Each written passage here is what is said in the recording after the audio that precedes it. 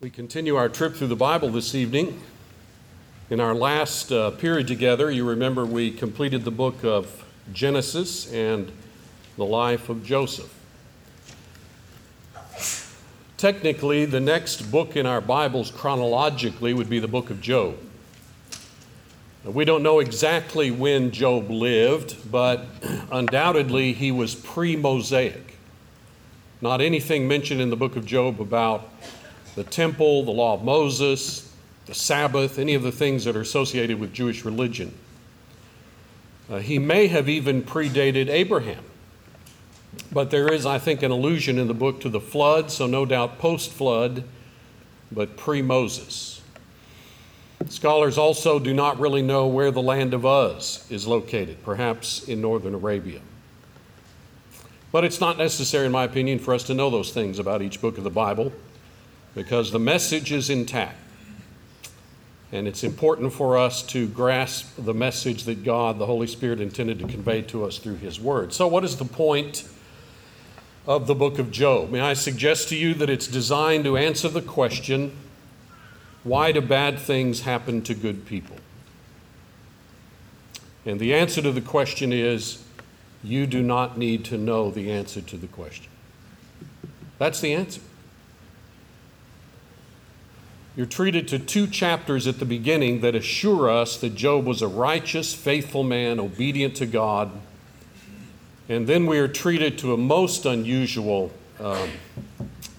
piece of information, that Satan has the ability to come into the presence of God, to interact with him, and on this occasion he did so and challenged the righteousness of Job by arguing that Job was only righteous because of the many blessings that God had given him. And so in those 2 chapters, we're treated to calamity after calamity that is brought upon Job.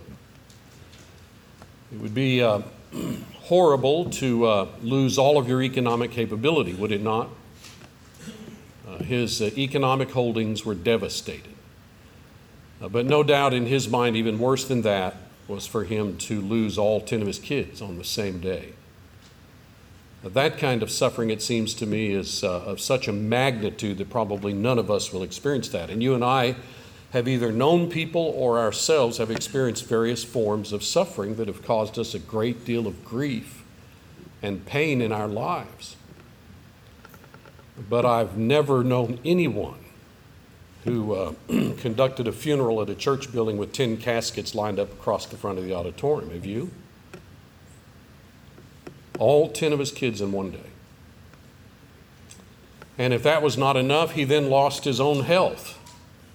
And the suffering that he endured there, again, medical authorities that examine the text, there's several verses to look at, and you put all of that together, and they concluded that perhaps he had contracted elephantiasis, which is a type of leprosy, but it's excruciating, extremely painful. It's a slow death. And the description of it in the book itself includes things like running sores on his body, where he would take broken pieces of pottery and scrape it. He couldn't sleep at night. His whole body became emaciated. He was just in constant misery and torment. And in chapter 3 then, after his 3 friends show up after hearing of this news, they situate themselves and say nothing until Job speaks up in chapter 3 and basically wishes the day of his birth on the calendar had been extinguished. And then the 3 friends begin to speak. And so from chapter 4 forward, we have these interactions back and forth between these 3 individuals, Eliphaz, Bildad, and Zophar. And you remember how Job responds after each one speaks and tries to give a comeback. And of course, their main point is, there's no question that you've sinned. That's why you're suffering all this. God's punishing you. And Job's contention is, I don't think so, unless he's punishing me for the sins of my youth. but I'm not conscious that I've done anything against God's will. I've striven to live faithfully to Him. And he also argues that there are moments where instead of responding to his friends, he's talking to God and basically expects God to kind of give account of himself, explain why this is happening to me. This doesn't seem fair. He doesn't come right out and accuse God of injustice, but that's the suggestion, because if he's innocent and he's suffering and the friend says it's due to sin and he doesn't think that's the case, then there needs to be some sort of explanation given. And he concludes in chapter 31 with a tremendous speech in which he details proper behavior of a righteous person. It's a good chapter for Christians to study, because they are things that God expects of faithful people today. And then you remember in chapter 32 that shadowy figure Elihu or Elihu speaks all the way to chapter 37. And he has many good points that defend God, that even condemn the friends. But he does have some words of rebuke for Job. And then you remember in chapter 38, God breaks the silence and speaks. And the gist of those 4 chapters are clearly designed to say to Job, I don't have to give account of myself to you. I don't have to explain why things happen in your life or in the world or in the universe. So that's really the answer to facing suffering. To realize who God is, to focus upon God, to recognize His greatness, His splendor, His majesty. You know, He pummels Job with, about 20 different facets of the natural order, the inanimate realm. And then he moves to some of the creatures that he's created and hits him with about 9 of those and asks him very detailed questions. Do you understand how this works? Do you understand the calving of the deer and when that's to occur and how it's to be orchestrated? And most of those things that he mentions, we still lack a tremendous amount of knowledge about, but some of them we have been able to examine in research and in our advanced capabilities, like going to the bottom of the ocean and seeing the springs of the sea. But much of that is still somewhat of a mystery to humanity. And you remember he brings his argumentation. He layers his argumentation and builds to that climax where he calls Job's attention to the two, I suppose, greatest creatures of all of the animal realm that God created. The first one known for its basically size and power, Behemoth, which God said, I made along with you. So that's not a mythological creature, but an actual creature that it seems to me only can, when you look at the description, it fits only the dinosaurs with which we are familiar, the Apatosaurus family of dinosaurs that exhibit all of those characteristics. And then in chapter 41, he brings it to the ultimate climax. Basically calls this the king of the creatures that looks down upon all others. It's an aquatic animal that probably is extinct now, although you realize that 85 to 90% of the ocean has been completely unexplored by human beings. Did you know that? NASA has scanned the entire globe, the surface of the ocean, but they can't see to the bottom. And so massive amounts of the ocean have not been explored, examined, or viewed by human beings. There's no telling what's there. They're still finding new species of such creatures. And this creature is clearly fire-breathing. I don't see how that could be metaphorical, because everything about the creature, as he is described to us, shows literal characteristics. Well, in chapter 42, that's when Job says, basically, he had previously said, I should have put my hand over my mouth and stayed quiet. but he acknowledges that he had no right to expect God to give account of himself, to explain the intricacies of the world as they related to Job's own life. You and I do not need to understand what all's in the background that brings circumstances into our life that causes us grief and pain. Well, what is it that is going to be able then to sustain you and to make you able to bear up under that? And of course, it's our relationship with God. And God depicted himself there as the great governor of the universe. He is so far above us and so majestic and so powerful. You know, the omnipotence of God is seen in all those factors that he detailed to Job. We are powerless in the face of such majesty. And the more we become acquainted with him, the more we realize we don't really need anyone or anything except him.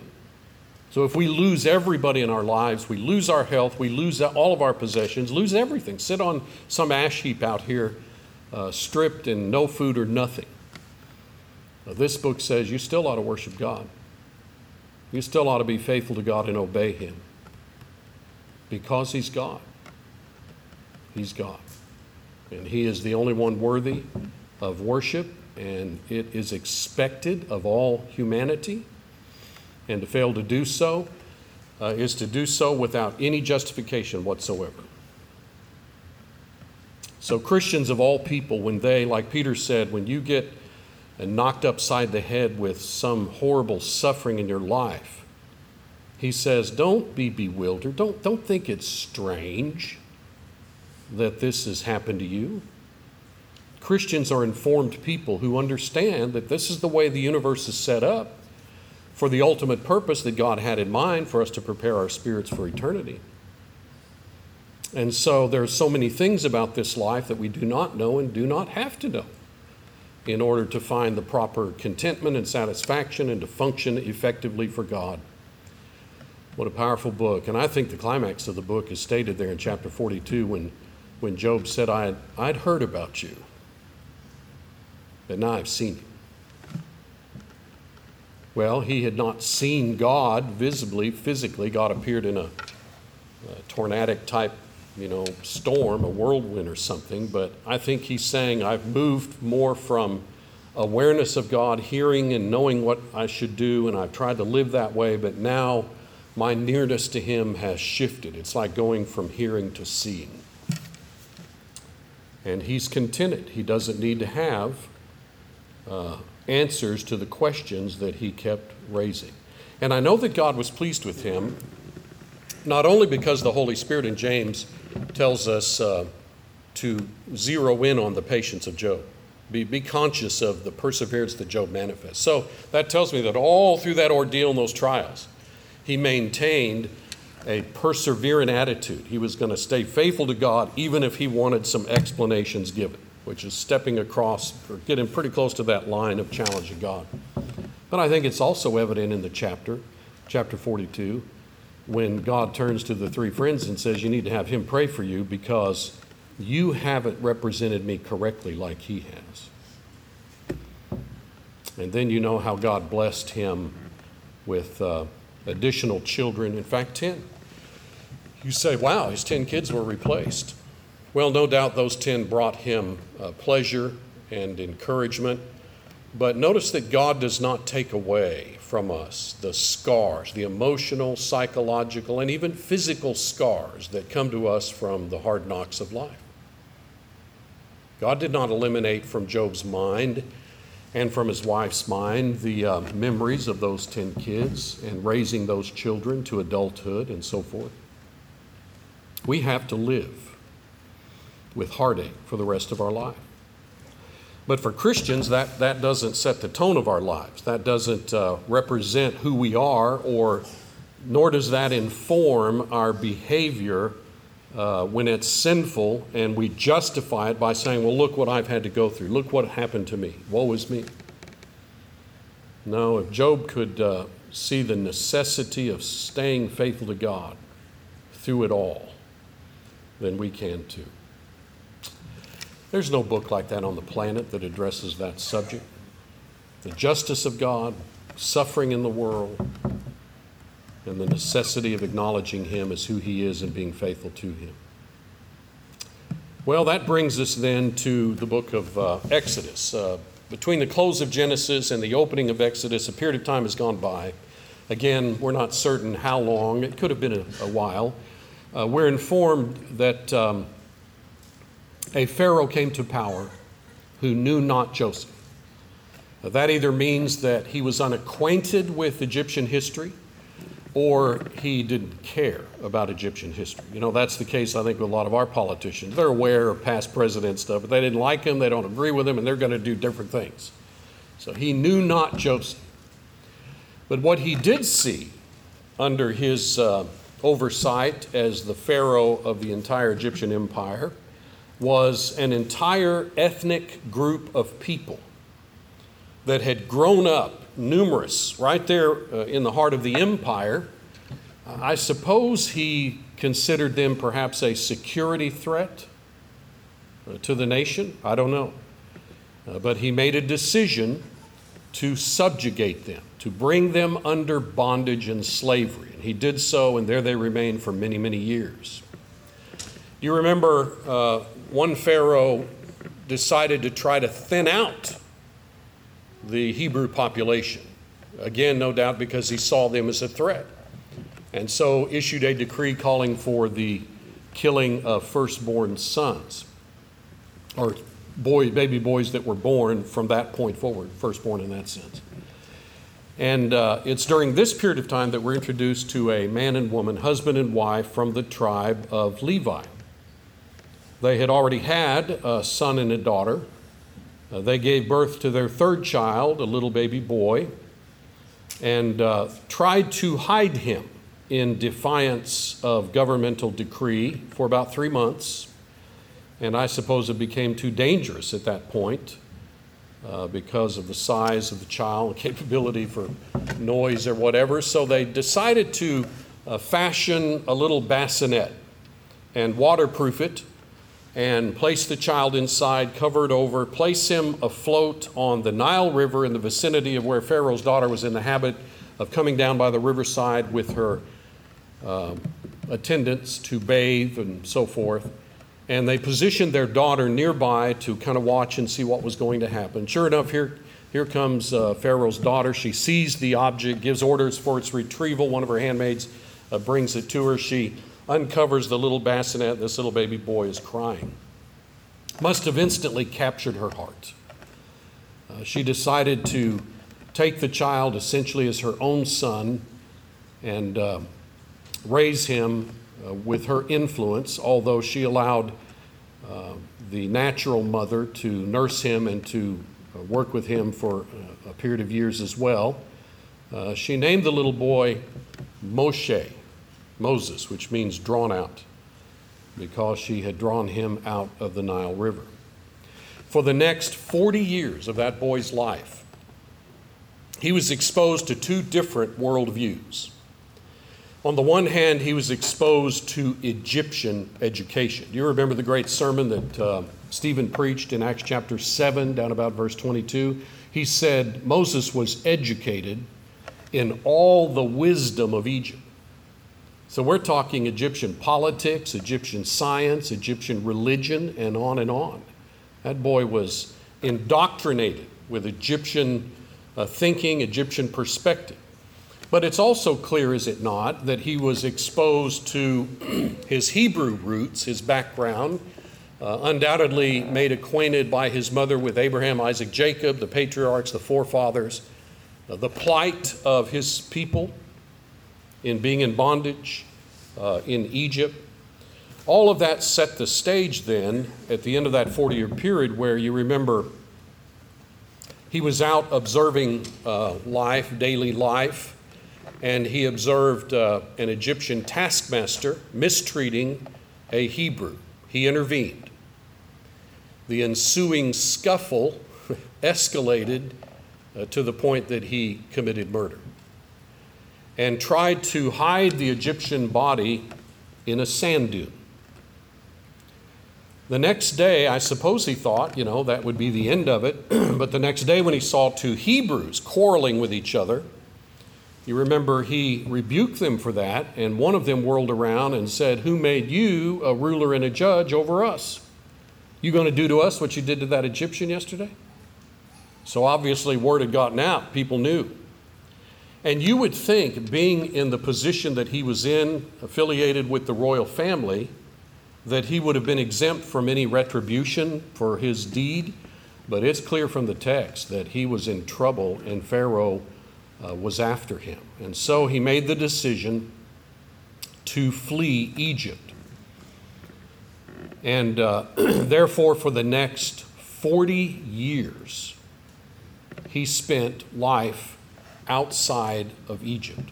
Remember, he went out into the Midianite desert and encountered a family there, a man that had 7 or 8 girls, married one of those girls, and really for 40 years endured the hardships of desert life. I've often thought, God's time frame throughout Scripture is inexplicable, and rightly so, because we're not omniscient. We don't know everything and everyone, what's in every person's mind.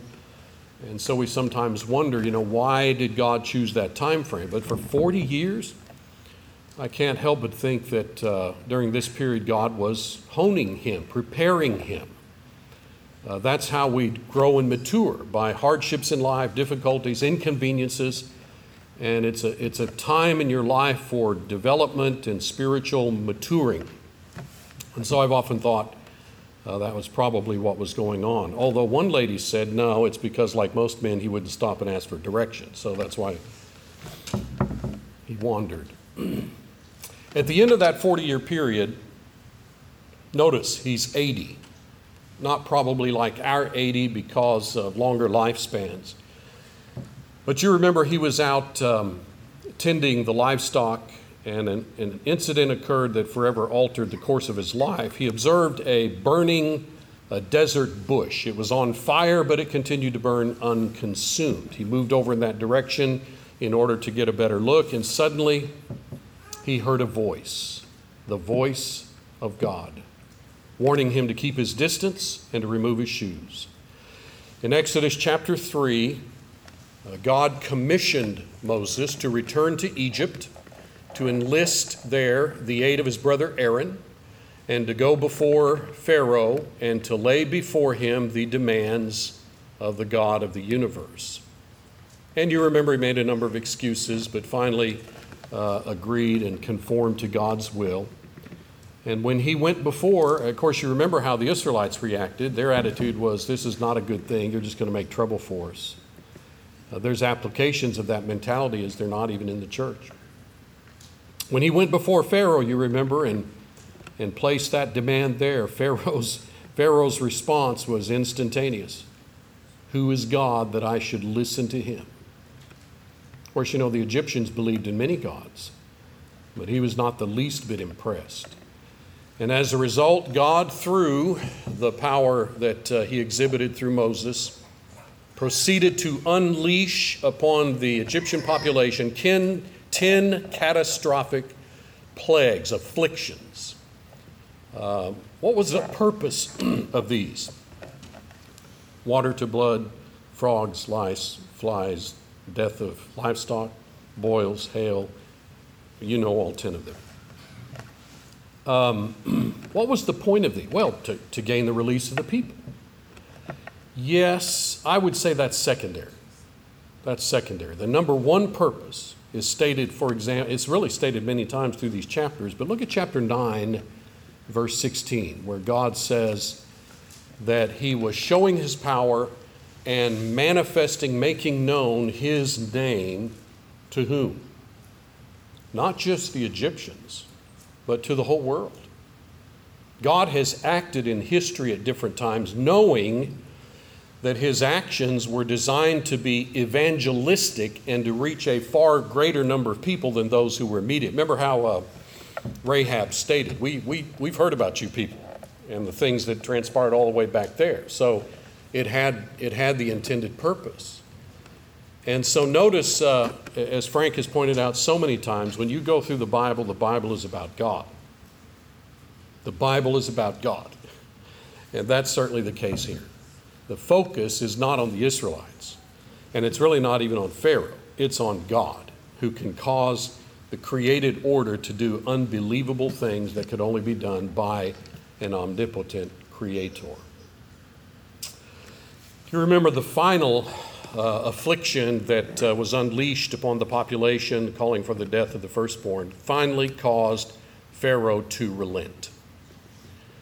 And as a result of that, between 2 and 3 million men, women, and children loaded up, packed up, in order to exit Egypt. That's the meaning of the word exodus, is it not? And so you remember, as they, following the leadership of Moses, leave their homes and off they go. They come to their first land difficulty barrier because as they are approaching the Red Sea, they get word that Pharaoh has changed his mind. He has set out in hot pursuit with his military. And therefore, when we turn and look at the people, we get indication of a pattern of behavior that will repeat itself over and over again in the years that follow. And that attitude is, what in the world are we doing out here? Why did we leave Egypt? Weren't there enough places, graves in Egypt where we could have been buried? Why come out here and die? And notice that that is testing, not really Moses. You know, the physical leader takes the brunt of God's people's criticisms. And many times their preachers need to be criticized. But in my experience, the majority of the time, criticisms arise in the church because people do not like the word and God's impressing upon them the necessity of obedience. And that's clearly the case here. It's a personal challenge to God. But Moses there in chapter 14, he kind of quells that quickly by telling them, by the way, the text says they were scared to death. They wanted to go back. And so Moses says, don't be afraid. He takes the rod, the very rod that he had thrown down at the feet of Pharaoh and turned into a snake, holds it out over that body of water, and makes the announcement to the population, stand still and behold the salvation of the Lord. Most of the time, I think I mentioned, did I not, the term save and salvation in our Old Testaments, the term refers to physical deliverance. And you remember how that great body of water split apart and formed walls of water, enabling the people to cross, according to Hebrews 11, on dry land. 1 Corinthians 10, 1 through 3 says, on that occasion, the Israelites were baptized into Moses. You know, you don't have to know Greek to know what baptism means. We have all this confusion in the religious world. Well, is it sprinkling? Is it pouring? Is it immersion? And yet there are indicators all through even the New Testament, especially the New Testament, that clarify that. This is one of them. How were they baptized? Well, there's water on the left, water on the right, water above them in the form of the cloudy pillar that God hovered above them. They were literally submerged. And that text says, baptized into Moses. Well, into Moses' role as God's designated emissary, his leadership. So much so that even the law that God gives at Sinai is called the law of Moses. Although it's not Moses' law, it was God's law. But it was given through Moses, who mediated it to the nation. God even used the term Elohim, God, to refer to Moses, because he stood in God's place, though he did not share any divine attributes. Well, you remember Pharaoh arrives as the people have crossed, and he arrives with his military, continues his pursuit into the depths of the sea, and then again, by the miraculous power of God, the walls of water collapse. And look at the next to the last verse of chapter 14, where we are informed that the Israelites observed Egyptian soldier bodies washing up onto the seashore. In chapter 15, we have what some call the Song of Moses, sung, and it's about one thing, the greatness of God and how he can care for his people. Then you remember Miriam led some of the women in song and dance. Then the nation, now reassembled, turn and begin their travels in a southeasterly direction down into the heart of the Sinai Peninsula. That seems to be the consensus of scholarship in our day with regard to archaeological discovery and so forth. And once again, we catch a glimpse of this pattern of behavior that's just going to keep occurring and finally result in catastrophe. The first thing out of their mouths when they get out there in the desert is, what are we going to drink out here? And you remember God miraculously enables Moses to strike a rock and water gush out and supply all their needs. Well, what are we going to eat? And see, that's the attitude. It's not of, are we going to be able to eat it? Or have you made any, what do you, no, it's, what are we going to eat out here? Why have you done this to us? That, again, is a direct challenge to God. And you remember Moses used the term Massah and Meribah. Those words refer to the testing, the attitude of trying to test God and contend with him, challenge him. They just went and named those places there because that's what the people were doing. Whenever they asked what they were going to eat, you remember God caused this substance to rain down out of the atmosphere and blanket the ground every morning. Someone must have stuck their head out of a tent and said, "What is it?" In Hebrew, you would say, manna. So that's what they named it, manna. It's described as white in color like coriander seed. It's described as a sort of a pastry like a honey wafer. The psalmist describes it as angel's food. God fed the people, the population, with that cuisine for the next 40 years. And you remember they got sick of that and challenged God again. We're sick to death of this. We want something different. And you remember once again, God stepped in and miraculously provided fresh meat in the form of quail that blew into the camp about waist high, where you could just reach out and grab it. And yet, even on that occasion, he brought punishment upon their stubborn, defiant attitude.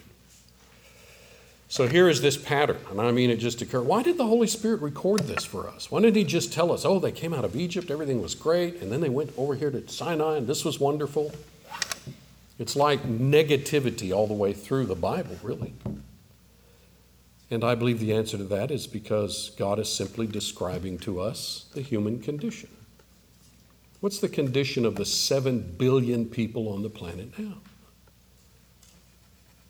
It's negative. It's depressing. It's discouraging. It's sickening. So why do we need to dwell on that? So we don't go that direction too. Undisciplined children grow up and live an undisciplined life, do they not? And so you and I need to be constantly reminded, oh yeah, a lot of other people have gone this way, and they went down that road, and it was not good. I must not allow myself to give in to all these pressures and things that I think justify me in slacking up from my faithfulness to God. Well, you remember how they... Actually, this would probably be a good place for us to stop. Let's stop right there because we are up to chapter 16, and we will pick up at that point the next time we proceed with this series. Okay, if you need to respond to the Lord's invitation, notice that faith, repentance, confession are necessary, and then immersion. And we just had an example given to us in 1 Corinthians 10 about the role that immersion has played in God's scheme of things in many different ways, like Naaman there in 2 Kings 5 and others. So why would anybody balk at that or hesitate or challenge God? Would you say that that's the attitude that we see throughout the denominational world? Why should I have to do that? I don't think I have to do that. That's water salvation. Just that attitude, same attitude that the Israelites manifested when they challenged God every step of the way instead of just conforming, submitting, And notice what they lacked: trust. They didn't trust God. Now, I could understand it if they didn't trust Moses. He was a mere man. But they didn't trust God. And we'll see in chapter 32 in graphic form when they actually agreed to the formation of an alternative God. So there's the problem. Do we trust God as we go through life? And it's hard to push away all the things that are pushing and tugging on you that challenge your faith. It's hard to set those aside and say, oh yeah, God will be with me. I can trust him and not fear. If you are a Christian and you need to come before the church and make any spiritual change, you have that opportunity as well. Let's stand and sing this hymn together. Just as I am without one plea, but that thy blood was shed for me, and then thou bidst me come to thee, O Lamb of God, I come, just as I am, and waiting not to rid my soul of one dark blot, to thee whose blood can cleanse these spot, O Lamb of God, I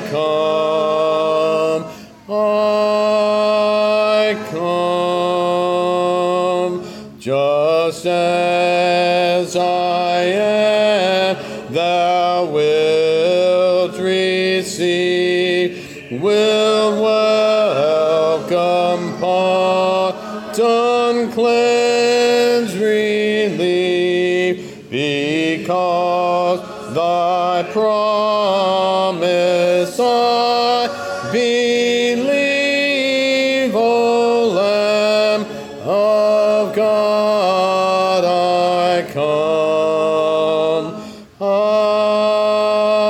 come, just as I am, thy above unknown has broken every barrier down, now to be thine, yea, thine alone, O Lamb of God, I come.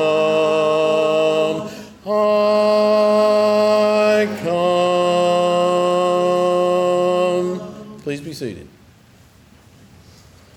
The Lord's Supper has been left for those who have not had the opportunity to partake of it. If you need to do so, you can make your way as we sing the song, which will be number 265.